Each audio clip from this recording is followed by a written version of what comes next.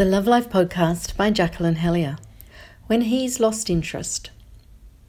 Aren't men supposed to be insatiable sex machines, always gagging for it, ready at the drop of a hat, incessantly harassing their poor female partner to satiate their voracious appetites?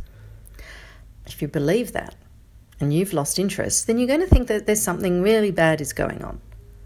Your partner might even think so too, might even blame herself. Hey, if all other women are having to fight off their man and mine isn't even interested, well, what's wrong with me? Either that or your partner might think that there's something wrong with you. What kind of a man are you, limp dick? Which is hardly going to help the situation. If you're the man and you've lost interest, you too might blame yourself. What's wrong with me? Am I a real man? Or you might blame your partner. Give it a rest, woman. Can't you tell I'm busy and stressed? You want me to provide for the family and service she needs? I'm not a stud animal. These are all real quotes I've heard in my clinic. The simple fact, though, is that men are simply human. Men get stressed and tired too, and quite often that affects their sexual desire. So if it's work pressure, health issues, or family difficulties, ladies, give him a break. He probably needs nurturing love, which could include tender, gentle sex, not harassment. And guys, give yourself a break and ask for what you need. And for both of you, focus on the root cause of the stress and do what you can to relieve it. The one thing that won't work is harshness and criticism from the female partner. I have to say that I'm constantly amazed at how many women think that criticizing their partner's sexuality will improve the situation. Criticizing will only further emasculate him or make him angry and cause more division.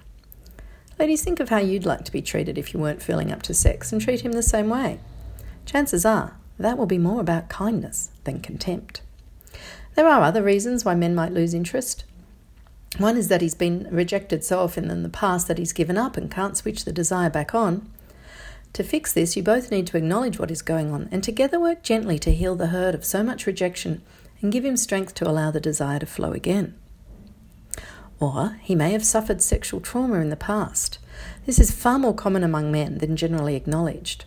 It could have been childhood sexual abuse, or he could have been abused by adult women in some way, such as being a non-consenting sperm donor in order to father a child.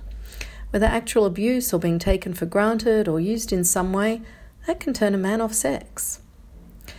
Another common reason is that he's bought into the Madonna whore approach to women. That is, you have sex with the bad girls because sex is dirty, and not with a woman you love because love is pure and sex would sully that purity.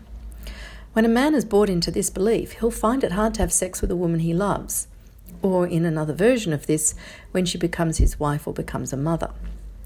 Overcoming this problem generally requires a man to do some focused work on himself, to understand his belief patterns and work to reframe them. All the above reasons can be worked on and improved.